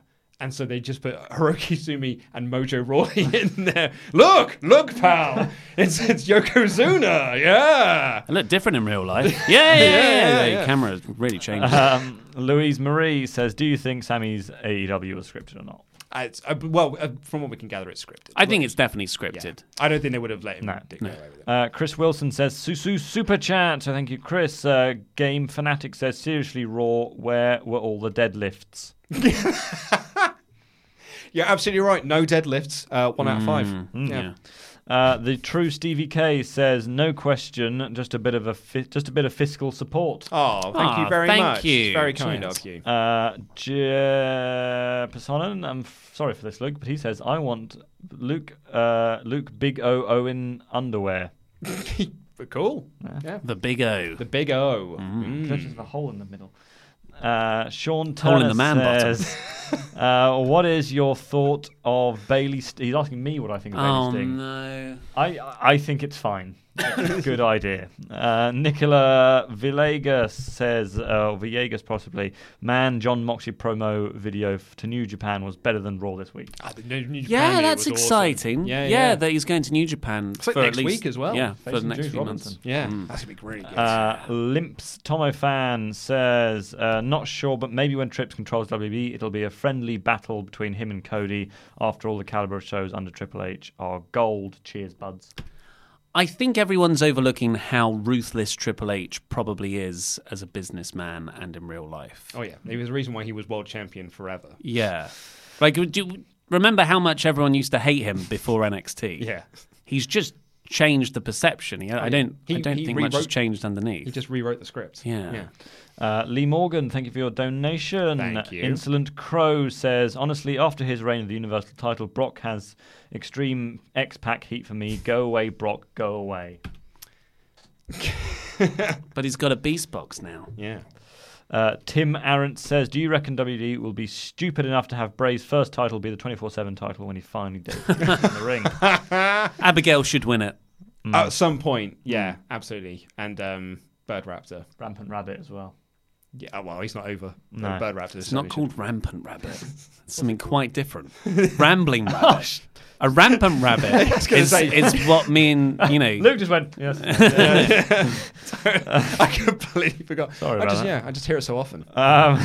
Start Recording says, do you think Tyler Breeze will resurface into Raw or SmackDown with a nice push after his stint in NXT? Surely that's what comes after, right? Yeah. We can all hope. No. Seth M says, do you think WWE will start taking direct shots at AEW? I think this was today. I think that's their idea of a direct shot anyway. Wait till they get on TV. BM Chamblay says, AEW champion vacant may capture the US title. Yeah, he's having a really good year. Every year, really. Vacant, multi-championship reigns, yeah. Danny, He's your the boy, true wild card. DeVito says, reminder, Brock was IWGP champ and stripped of it. He was. Yeah.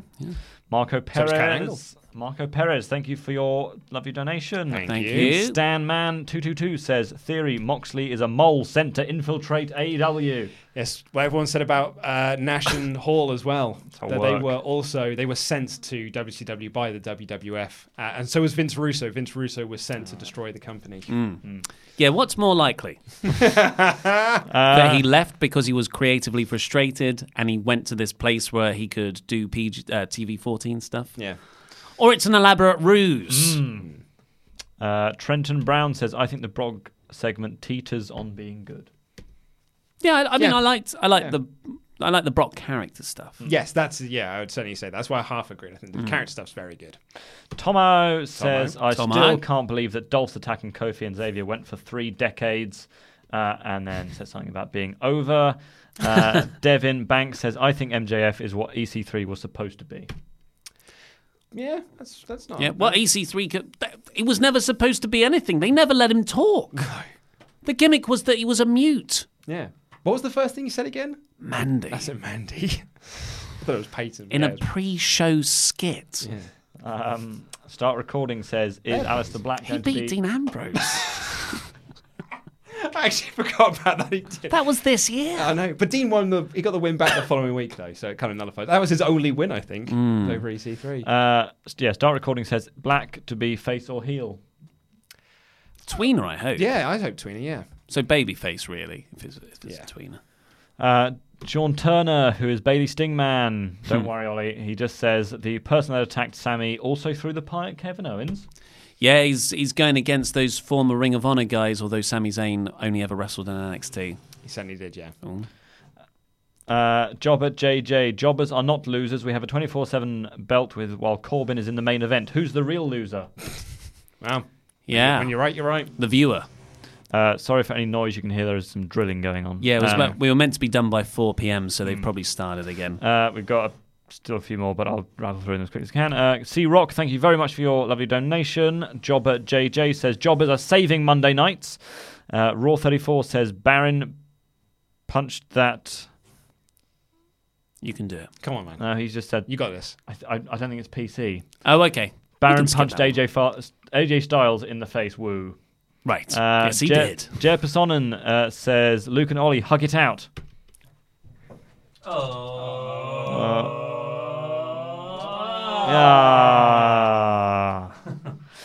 You smell delicious. Thanks, man. Evie Duran says, hi all, I missed the Double or Nothing stream. My day 2 of 6 streams celebrating Wrestle Talk. Ollie Davis is the best. Thank you for making this channel amazing. It's pretty good, isn't he? IMS level. Only after moaning about it. Looks like you're no longer top of Wrestle League. Start Recording. Cesaro value AJ Styles feud, please. No, what was that, sorry? Yeah, he did say he did a typo. So Cesaro versus AJ Styles feud, please. Yeah, that'd be great. Amazing. All over that. Yeah. Limps says, Tomo's friggin' rich. You spent so much money to say that. Tomo. He actually calculated how much he spent on us, but I'll tell you afterwards. Nate dropped surname says, they had to divert the lighting to power the chair. I like that. But that means you could make everything dip when you get shot. Like TNA when they had that electric steel cage match. The lights go down. We thought they could be competition at one It's point. obviously a sound effect. Neil T says, Ollie, what question would you have asked Sami Zayn? Where is El Generico? He tweeted about 3 months ago. The Zornis says the demon was explained in NXT. It was said it costs Balor to turn into the demon. I know it doesn't explain Baron, but not Brock is worth the cost. Yeah, but it costs him what? Money? Everything. Robert Steedley Got paid in says, Lego. how about the best of 5 between Ricochet and Cesaro? That's literally how the bar came into... We've had that one before. Nope, incorrect. It was the best of 7. Yeah, it was. Check your own joke next time. Reen possibly, or I think probably Renee, says, any angles you want back? For example, Mojo, EC3 on TV, lol. Any angles? Yeah, so angles that they've started but haven't really paid off on. The Mojo stuff, yeah, sure. Without what the electric stuff. No, I like Taserface. Kevin Owens as the New Day. Yes, that's the... Yeah, great answer. Great answer. In response to you asking, what would you have asked Sami Zayn? Sean Turner says, obviously the best question, when is female Bailey Sting coming? I think it's female Bailey Sting. You know so we what? can clarify. Yes. Just if they do another segment, someone ask that. Where's Bailey Sting? That will bring me a lot more joy than support Wrestle Talk. Jobber JJ says, my question for Sammy is, who hanged you at Money in the Bank? Well, he would have known, surely. And if he did know, he'd have told us. He might have forgotten because they knocked him out. Tim Arendt says, the electric chair question is it true that basketballs don't hold grudges? I don't get that. But... Maybe it's a US joke. Yeah, it could be. Either way, it was a good one. Yeah. Eric Arcega says, Space Jam. you have your very own pay-per-view. What would it be called? Ooh. Subpar. Great rules. A-OK. Yeah. Yeah. Consistent. Smack bang in the middle. Consistent grounds. Yes. I have never... See, I asked him to do a super chat just so I could read out his name. I have never seen a naked Mexican, says AEW exposed just how bad WWE really is. Yeah. I think everyone's quality calibration is slightly different this week now. Yeah. TJ Ridgway says, is there any chance Seth pulls a John and leaves? No, I don't think so. They've got way too much invested in him, and I think he likes that, and his girlfriend works there at the moment too. Yeah, and they've got I don't know how long his contract is and really that's why Dean left, is because his contract was coming up. He had the option to re-sign and chose not to. But if Seth's there for like another 5 years, then he's kind of stuck there for another 5 years. But he has kind of done everything. Like if you want new challenges, you've got Kenny Omega, and he has tweeted that before, haven't they? They've kind of flirted online about having a match. Maybe that'll be the big story next year. Mike and Maria Canales are leaving, so... Yeah, 3 weeks. Mackenzie DaCosta says, Saturday was double, today was nothing. That's good. Yeah, I like that. Nate Dropped Surname says, he says Randy stole credit. I said the man bottom in the chat. I did genuinely not see that, Nate, but I'm glad we think the same thing. Tomo says, you guys know how Corbin, Miz, Lashley, and Strowman were in an elimination match. No one was eliminated. That's what we said, yeah. Miz technically was. Yeah, he was, yeah. We have about 10 more, so we'll get through these. Jared Thomas says, any chance Joey Ryan and Candice will reunite soon? Reunite? In NXT? Well... I think they definitely want Joey Ryan, and if he's turned down the AEW deal... But he did say that the report is that Ryan turned down the NXT offer as well because he would take a massive pay cut in order to take it on, because he makes so much money in the independents and they make very little money in NXT. And essentially, like, he'll be there for a couple of years and then start become a trainer. Yeah, I think we'll see Candice reunite with Joey on the independents rather than in WWE. Yeah. Well, it might happen at, say, like an Evolve show. Oh, yeah, that's a good point. Joshua Scott says, lost fan for 10 years, no more because of you two. Lapsed fan because of 10 years. Yeah. Come back because of us. You're welcome. You're welcome. I thought he was saying they've lost a fan now of 10 years because of us. Yeah. I just thought Andy was slowly switching off. Brian Hoyt, thank you for plugging in. Thank you very much for your donation. Bryant Hoyt. Agent McMuffin says, good name. I thought for a moment Sami Zayn's AEW mention was scripted, but then why did WWE edit it out of their YouTube video? To make you think that it's not. Ooh. It's in the Hulu version, apparently. Jeffrey Pridemore, thanks for watching Raw, so I don't have to. We got you back, bro. Absolutely. I would say you're welcome, but Brian Hoyt back in with why was the AW you mentioned blocked on YouTube though? yeah, I think to make you think that it was an unscripted line.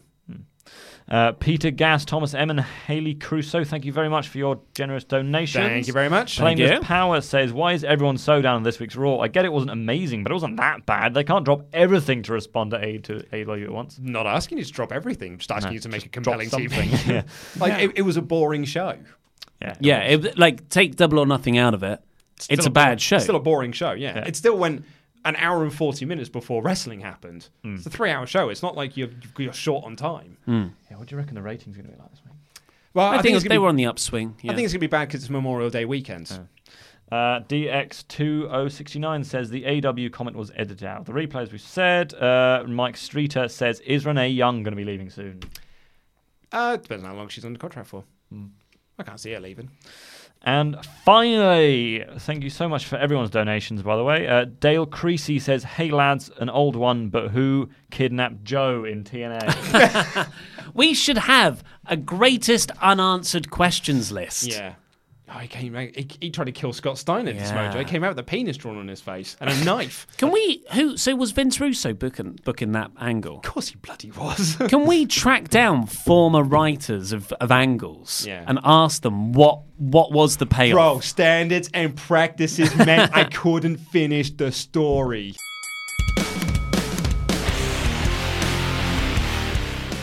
You and I are off out tonight. Well, hey. On a little mandate. Well, hey. A fiscal mandate. Going to see Godzilla, King of the Monsters. Or King of Monsters, I'm not sure what.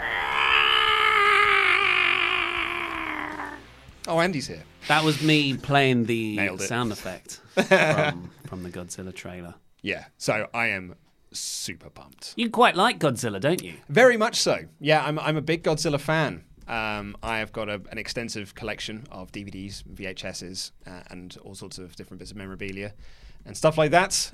Video games. I'm big into Mozilla fandom, and I am super excited for this movie. This is the movie I wanted to be released in 1998. But that's not the movie we got. We got something far better. Roland Emmerich's Godzilla with Matthew Broderick and Jamiroquai's excellent soundtrack. That is. Actually, I will say the best thing about that movie is its soundtrack. A soundtrack which I still listen to this day. It is wall-to-wall bangers, apart from that P. Diddy track, wall-to-wall bangers. Yeah, and of course the genre-defining Peter Jackson King Kong movie a couple of years later. It's such a shame we didn't get that crossover. Yeah, of Emmerich's Godzilla, Jackson's Kong. Yeah, it was too soon. It was before the cinematic universe boom, I suppose. If only it had come out a few years later. Yeah, would have been very one of the great losses. But now we've got the second-rate universe. Ollie is doing this because he's trying to bait me because Kong Skull Island, which was like Tyler bait you. Pretty much the best movie of 2017. It was that and War for the Planet of the Apes. I hate that you do this because I loved Kong Skull Island. It's a 5-star and you film. put me in the. It's not a 5-star movie. It totally is. You put me in a place of having to say it's not that good when I really liked it. It's a 5-star film. Absolutely. It's a flawless film. It's absolutely incredible. It is a very good movie. And so I'm super excited for then Godzilla vs. Kong next year. Godzilla, Gareth Edwards' version from, what one was that, 2015? Or 14, yeah. That, I see very few movies twice in the cinema, and that was one of them, because I was just addicted to the visuals. Yeah. The shots of the strike team falling out of the clouds from the airplane. Oh, I remember that in the first trailer they released, where it's just them diving, and then as they get further and further, you just see the sort of giant scales and the sort of the spine of Godzilla. And I was like, oh my god, this is absolutely amazing. And this Godzilla King of the Monsters trailer, I had on loop. I pulled the audio from it because they had a wonderful rendition of Claire de Lune by Debussy, I think, and but it was done in that big orchestral version when usually it's a piano piece. And that was on my playlist, my work playlist, for 3 months as track number 4. So, I hope that comes into the film. So the fanboy me is geeking out because we're getting Godzilla versus King Ghidorah versus, well, it might just be Ghidorah or Ghidorah, versus Mothra versus Rodan. and all that's going to come in between. Pikachu. Yeah, he's probably going to be there. Sonic the Charizard's Hedgehog, a big one. probably there. Powerpuff Girls. Voldemort. Pacific Rim. Not Voldemort, Andy. So very much looking forward to this. But we are going to have to leave you shortly because we need to go and do the live show. But the last thing I wanted to say is that I was very surprised that when we said that we were going to the premiere tonight, no less, no one in the office kind of batted an eyelid. I offered to give up my place, and no one cared. So I'm really excited for it. Check out Screen Stalker's YouTube channel tomorrow because we'll have videos going up on our thoughts about it. Oh, absolutely. I'm straight excited. But anyway, that is all we've got time for on this show. Thank you so much for listening. We'll see you later. Take care. I love you. Goodbye.